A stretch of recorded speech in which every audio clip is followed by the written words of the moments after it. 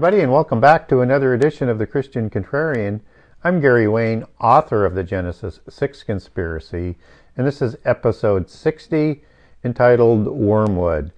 And today's topic is a very, very interesting topic, one that draws a lot of speculation, not only by Christians, but by non-Christians, as they reference what wormwood is. And wormwood shows up in Revelation 8 verses 10 through 11, but is actually sort of part of the greater narrative that's in Revelation 8 that we're going to come back to.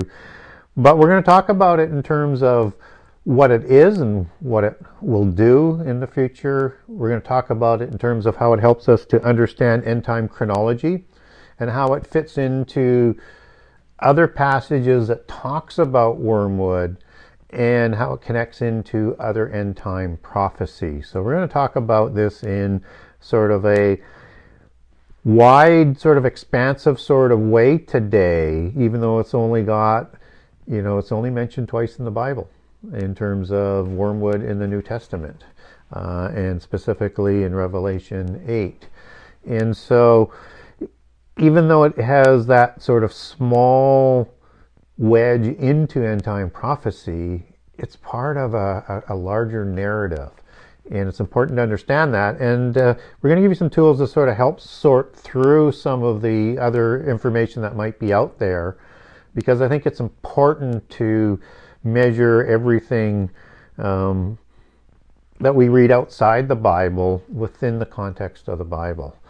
And so we're going to apply my typical sort of approach to understanding end time prophecy. So we're going to be putting things around what Jesus said, not vice versa. And this includes the book of Revelation, and this includes how what Jesus said sort of ties into the wormwood prophecy.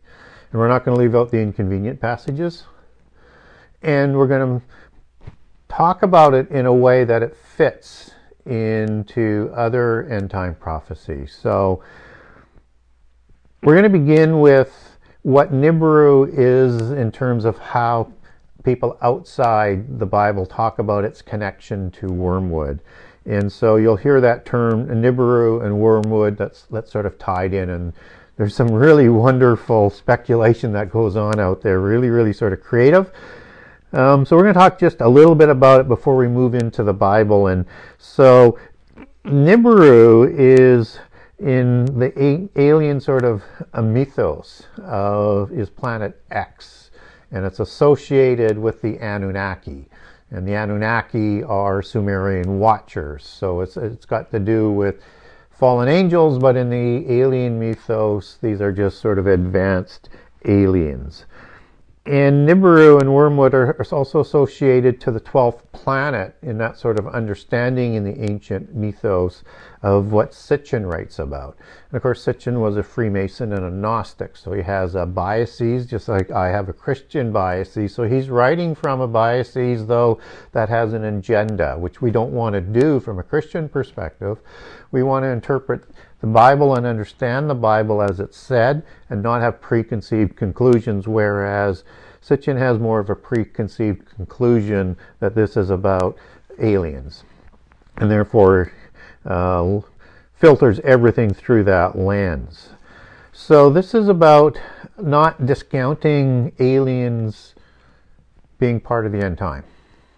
And certainly I think we ought to be ready for that type of happening, and we need to be prepared that this is going to happen in the end time.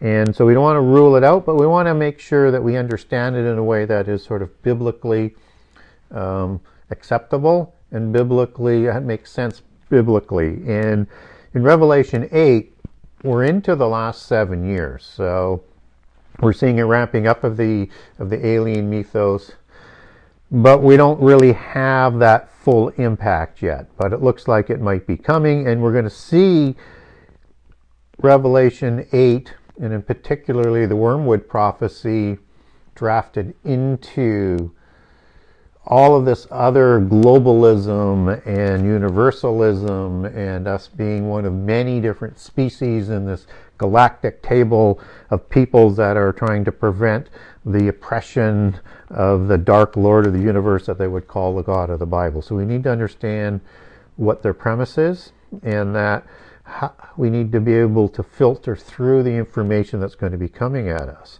So let's get a little bit closer then back to what the Bible says in Revelation 8 about this great star that comes from heaven.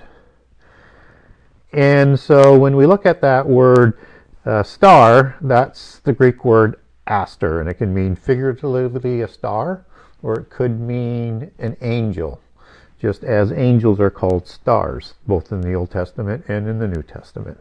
And particularly in Revelations, we get that as an understanding.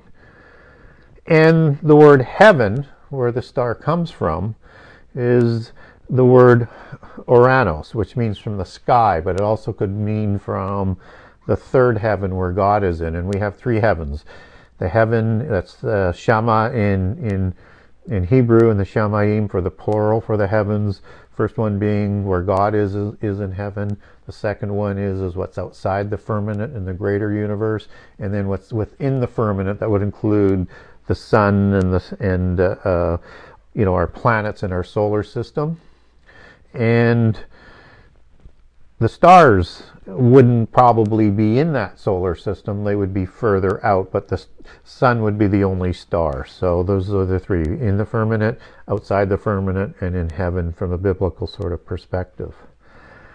And so when we look at the understanding of star, does that sort of fit with the planet that's talked about in the Nibiru mythos? And perhaps it does. There might be a fit there, but it's not. But stars and planets are different. But where I'm going with this is that we get wandering stars that are talked about in the Bible. And we also understand when the gods are named after stars and they're also named after planets, you get sort of that crossover. So then the question gets to be, is this a particular angel that is coming down? Is it a star? Is it a planet? Is it an asteroid? And that's where, if we don't dig deeper into it, that's where we sort of get drawn into this Nibiru understanding of it, that we're going to try and give you a better explanation for that fits better biblically. So these wandering stars are also recorded in Jude 1:1-3. And the wandering stars are basically planets, wandering planets. And from planetes in Greek, and from planos. And so when we look at how polytheists look at the wandering stars and how it's represented in sort of the general knowledge that's out there outside of the Bible, that would include the sun and the moon and Mercury and Venus and Saturn and Mars and Jupiter. Those are the seven wandering stars, seven planets, the seven major gods, the seven major fallen angels who report to Satan and are running this earth through the Council of the Gods in Psalm 82. And what's interesting about that word planos, that planetes is rooted in, is that means also an imposter and a deceiver, and somebody that misleads. So in John 2:1-7, we get deceiver, where it derives from planos. And there are many deceivers, and they are classified there as Antichrist. And so Antichrist and planos in this deceiver understanding is going to be something that we're going to want to keep into our understanding of what's going on in the last 7 years. And then also I want you to keep in mind 1 Timothy 4:1, where it has seducing spirits and doctrines of the devils of this period of time. And that's in the latter times that 1 Timothy 4:1 is talking about. So seducing is the word planos, seducing spirits. It's like ruach in the Old Testament as a spirit, as we would understand that, and also it means the same thing in Greek. There's a word there for Greek as well for spirit that it would go back to, but it means the same as ruach in the Old Testament, And these are the doctrines of devils, not of diablos, of daemons or demons. So these are introducing evil spirits in the end times. So we're going to have some sort of impact, perhaps, with the Antichrist figures. And there's going to be more than one Antichrist, and we'll come back to that in a second. And what is going on with these 7 wandering stars of the gods, and as it is going to fit with sort of wormwood. So we've got some interesting sort of concepts as we start layering in some of the understanding of this. But we have to understand that all of this information is going to be twisted for the polytheist agenda that's coming. So if we understand that wormwood is going to happen after Revelation 6, after the openings of the seal, and that the seal judgments came with 25% destruction, then it's going to start to make some sense in terms of this is another set of events, because we're going to be talking about the trumpets that are going to have 33% destruction, and it's an increasing of the destruction that is going to be taking place, and it happens after the day of the Lord fear that happens in Revelation 6, and that's in Revelation 6:17. And the great princes and the rulers of the earth are hiding in caves because they think it's the day of the Lord, and it's not going to be. And there's going to be a similar sort of overlay on to what happens in the trumpets. But before we get into that, let's look at Revelation 8:7. And in Revelation 8:7, we get 1/3 destruction that's destroyed by hail and fire, and this is the first trumpet. And then in 8:8, we get 1/3 of destruction, this time of the sea, the oceans, in this case, from a burning mountain. And that's the second trumpet. And then I'm going to skip over a trumpet and come back to the third in a second. And the fourth trumpet is, we get the consequences of what is going on here in terms of the hailfire coming down from heaven and the burning mountain that's going to destroy the sea. It's going to destroy 1/3 of the sea, destroy 1/3 of all the grass and the trees, all the vegetation of the earth, 1/3. And then 1/3 of the sky is going to be darkened as a consequence thereof. And these seem to be either judgments from God or man-made destructions, and I lean on the man-made destructions, and that this seems to be indicating a war. And just as in Revelation 6, that ends where people think it's the day of the Lord, including a large earthquake, you have all of the seal judgments that sort of culminate into that sort of effect. You're going to have the same effect in Revelation 8 that's going to culminate into an Armageddon-like war as well. And there may be another war that happens at the end of the seals that is causing people to think that it's the day of the Lord. But we'll come back to that. But just to let you know sort of directionally where I'm coming from and where we're going. So in Revelation 8:11, you have all of the fresh water now that's going to be affected by the third trumpet, which is the wormwood destruction. And that this fiery burning star falls from heaven, and it's called wormwood, and it's going to make the waters become bitter, which is very important. And the waters became wormwood. So the waters likely aren't becoming a planet. That wouldn't make any sense. But they might be becoming like wormwood because of the war that is likely taking place here, that I think is that 200 million man war. And we'll talk a little bit more about that in a second. But just wanted to sort of lay that down, that the water becomes wormwood. And that's the meaning that I think we need to dig into. And so wormwood is G894 in Greek, and it's from the Greek word apacynthos, and it's a kind or a type of bitterness. And wormwood's only used twice, as I mentioned earlier, so it's a very specific meaning in the New Testament called wormwood. But one would expect there's a connection to the Old Testament, and there is. And I think we get there with understanding that wormwood means bitterness, and the waters become bitter. They become wormwood. So it's like they're poisoned, like they're somewhat destroyed. And we're also told that in Revelations that the waters are bitter, and that makes the water bitter. And that's the Greek word pekaranino, which means to make bitter, to taste bitter in the mouth and the stomach. So not only will it be tough to drink, but it will be harmful, as in a pestilence or a poison, to eat or drink. And it can also mean grieve bitterly.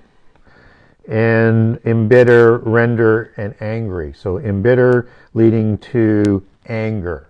And I think all of that's in the meaning of the consequences of a third of the fresh water being destroyed. There's not enough water today to go, to generally satisfy the need of the world today, and let alone if we were to take a third of that away. And then where in the world does that third disappear? So it's a significant thing that we're talking about as we're understanding wormwood and bitterness. That is the after effect of what happens with wormwood. So if it's a planet, I'm not sure how a planet coming too close is going to cause a poisoning of the waters. And how I don't see Scripture telling us that a planet is coming close. I mean, that may happen, but I don't see that within the Scripture. And that if a planet were to get too close, it would be an extinction event. And I don't see that coming in the trumpet judgments. You can argue we'll get there at the time of the wrath, but of course Jesus is going to step in and stop that. So in Hebrew, in the Old Testament, let's see whether or not that turns up in parts of the Old Testament, because we need to make sure everything fits. And so in Hebrew, we get the word wormwood showing up a few times, as in Deuteronomy 29:18, Proverbs 5:4, Lamentations 3:15, and Amos 5:7, and as hemlock in Amos 6:2. And so in Deuteronomy 29:18, it's used as in combination with a root that bears gall and wormwood. And gall is the Hebrew word harash, as in head, that chief is also associated with, but in this case as a head on a poisonous plant. So like the big head of an opium plant or a poppy plant, it was better stated. Or it could be hemlock, or it could be understood as coming from the head of a snake, as in venom. So we need to understand how that works with wormwood. But obviously we get a poisonous companion word with wormwood, which is gall. And so wormwood is the Hebrew word la'ana, or lana, L-A-A-N-A-H, and that means bitterness, or to curse, poisonous, as in hemlock. So again, we need to understand that John was Jewish, and that this is being documented in Greek, but he would have understood things from a Greek perspective, just as he's asked us to understand Armageddon as it would be understood in Hebrew. And I think we need to rely on the Old Testament to help us define what's going on, because there's a lot of prehistory and a lot of meaning that helps us to define. But it's consistent with what Revelation 8 is talking about in terms of wormwood and bitterness. We're getting the same words. It's poisonous. And then if we look at Proverbs 5:4, where we get wormwood used, we get that a phrase where her end is bitter as wormwood and as a double-edged sword. So it's bitter, again, that's being used, and also with wormwood. And again, I don't think that's a coincidence. I think that helps us understand. And that word bitter is the Hebrew word mar, which means bitter and angry. And again, I think there's going to be a lot of anger that's going on in the destruction of the world in the last 7 years. And then Lamentations 3:15, we get another usage where it's discussing that he has filled me with bitterness and drunk with wormwood. So again, we get bitterness again, and we get wormwood. So I think you're getting the same sort of application in the Old Testament as how we should understand Revelation in the New Testament, and then how it comes out of Greek, and what it says when it's translated into English. I think we're finding a consistency there, that there is a poisonous effect of what's going on with this war that is seemingly coming through the sky, as being, a mountain that comes through the sky, and also you have hail and fire. And I think all of this is talking about a war. That's my speculation as I understand it anyways.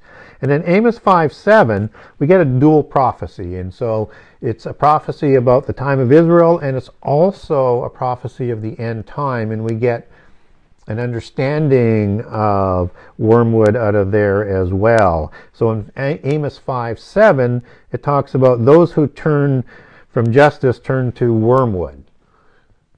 Okay, so those in the time of Israel, who's going to be destroyed. And this is the northern kingdom in the time of Assyria that's going to take them away into exile. We get this wormwood use again. And what's interesting to me about that is it's kind of a link into Revelations, because as I said, this is a dual prophecy. And it's a time both then and in the future where Israel is going to be asked to seek the Lord to live. And in the end time, we're going to have Israel awakening, called by name. And I think this is going to begin sometime in the last 7 years. And I think that's part of the commission of the 144,000 to awaken lost Israel, as well as to preach to the world, as part of the first fruits. And that ends at the midpoint, as Revelation 14 talks about, of Revelations. So we know this is an end time verse because as it continues, or it has end time overlapping as a dual prophecy, as well as a prophecy for that time, a dual prophecy. In 5:15 it says, God will have mercy on the remnant of Joseph. So he does have some mercy with the violations of the covenant with Israel at that time. There's a remnant that goes into exile and then lost into the world. But I think this is speaking more to the remnant of Joseph in the end time. And verse 17 says there will be a wailing in the vineyard. And just as I've talked about in past shows, that the fig tree is representative of Judah, the vine is allegorical, prophetic allegory for the northern kingdom. But it goes further, and this is kind of where it sort of clinches in, is that immediately following that, it says that the Lord, or Jesus, will pass through your midst at that time. Now, that did not happen in the time of the Assyrian exile of about 721 BC. But it is remnant of Micah 2 and Micah 5. And in Micah 2, 12 and 13, this is the time of the gathering of the lost tribes, that they're going to have the Lord and their King with them, and will lead them as the breaker out of the prisons that they're going to be put into, because they're awakening to remember who they are, called by name. And that second Exodus is going to happen, as Ezekiel 39 talks about, and Ezekiel 37, in the last 3.5 years after the Gog War, after the Revelation 9 War, after the Joel 1 and 2 War that I've talked about in a lot of other shows. And when we look at the day of the Lord, and this is going into verses 18 and 20 in the book of Amos. It says, woe to those who long for the day of the Lord, for it's a day of darkness, not light. So we're getting a connection into the end time, and we're also being told that one should not want to be part of these times. I mean, you can look at as being blessed, but if you're part of what's going to happen in the tribulations and then in the wrath of God, that's not going to be good to go through. So how does this fit into then what Jesus said? So if we understand that a poisoning can be like a pestilence, and I'll connect that in a second, you start to understand that the birth pangs or the beginning of sorrows that are in Matthew 24:8 included wars and rumors of war. And war is the cause of these things being flung through the sky that destroy a third of the earth, a third of the oceans, and then a special type of weapon perhaps, or as a consequence destroying a third of the fresh water, that people won't be able to get fresh water in many parts of the world. And that you also have, that goes along with it, earthquakes, and you also have pestilence and famine. So you're going to have a third of the vegetation taken away, you're going to have a third of the water, you're going to have famine that's going to be happening on the earth, and the earth is going to have the skies darkened, so it's not going to be good for growing crops. And so this is starting to work together in terms of understanding that the birth pangs are getting stronger. Just as you had 25% destruction in the seals, and you would have 100% in the bull wrasse. And that Revelation 8 to 12, the destruction is coming from a war. And just as I talked about, and just to give you those terms again, you have hail and fire from the sky, you have a burning mountain that hits the sea, and then you have the star wormwood that's getting the fresh water. And this is a pestilence of wormwood, and I think it has to do with radiation in terms of that disease or that pestilence. We're going to have other pestilences as well, but I think this is probably an outcome of radiation. So, and you have, as I was mentioning earlier, all of these trumpets working in combination with the culmination to an Armageddon-like war that Antichrist is going to use to come to power on, that I've talked about in other shows. And so this is part of that war. We're getting different aspects of it. Just as in the wrath bowls, we get all of the things that are going on that are going to lead to the Armageddon battle that are, part of that same sequence of events in the year of the Lord's wrath, right? So you can imagine that this might be happening over a year as well, or a period like that. And then what's interesting, and I know a lot of people might be aware of this, and maybe people aren't, so I'll just mention it. We had an incident in the 80s in Chernobyl with radiation poisoning. And I was at a place called Chernobyl, and in Ukrainian, wormwood means, or Chernobyl means wormwood. And so that may be a bit of a foreshadow as to what we ought to be expecting. And then in Revelation 8:13, as it ends with the wormwood aspect of the prophecy, you get an angel flying that's going, woe, woe, woe, for the three woes, which will be subject of my next show, the three woes, and that these are three angels with three woes that are left to follow. Angel 5, Angel 6, Angel 7, and in the days of the trumpet that leads into the wrath bowls, that will lead us into the mid part of the last 7 years. And so that will take us up to the abomination point that Jesus is talking about in the first half of his oration.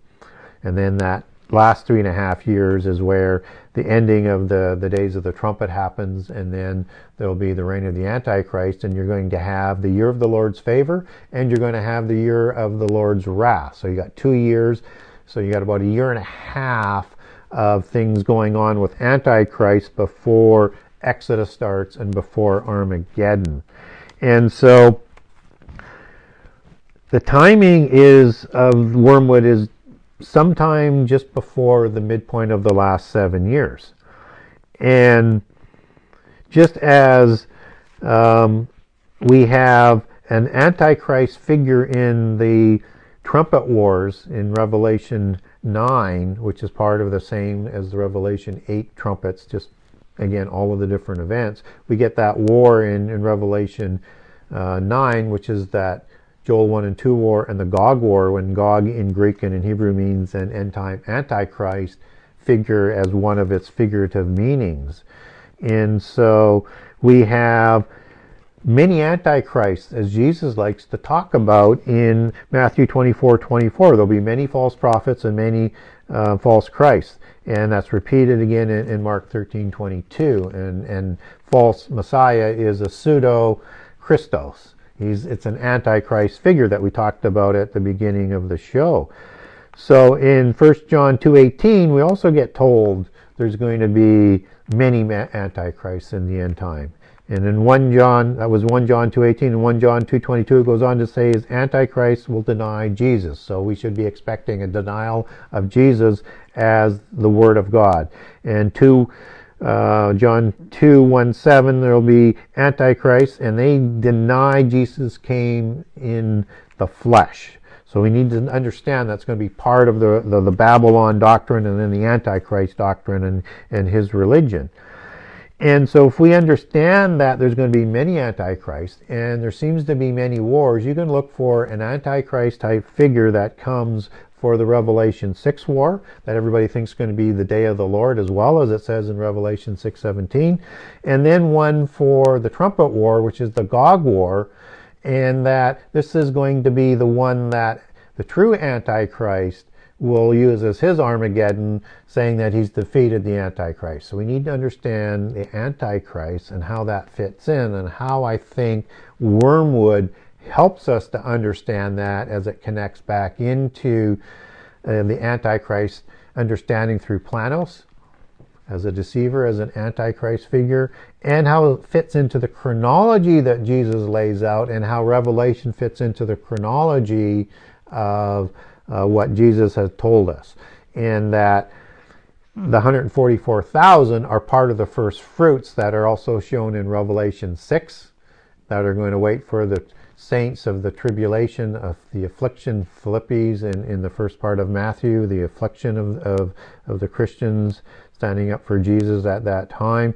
They're going to be martyred like those in Revelation 6 and are showed in Revelation 7. The last of the first fruits are the 144,000 and the two witnesses at the midpoint of the last 7 years. And in Revelation 14 we get that with the 144,000 ending their commission, and then we get the summary of the last 3.5 years.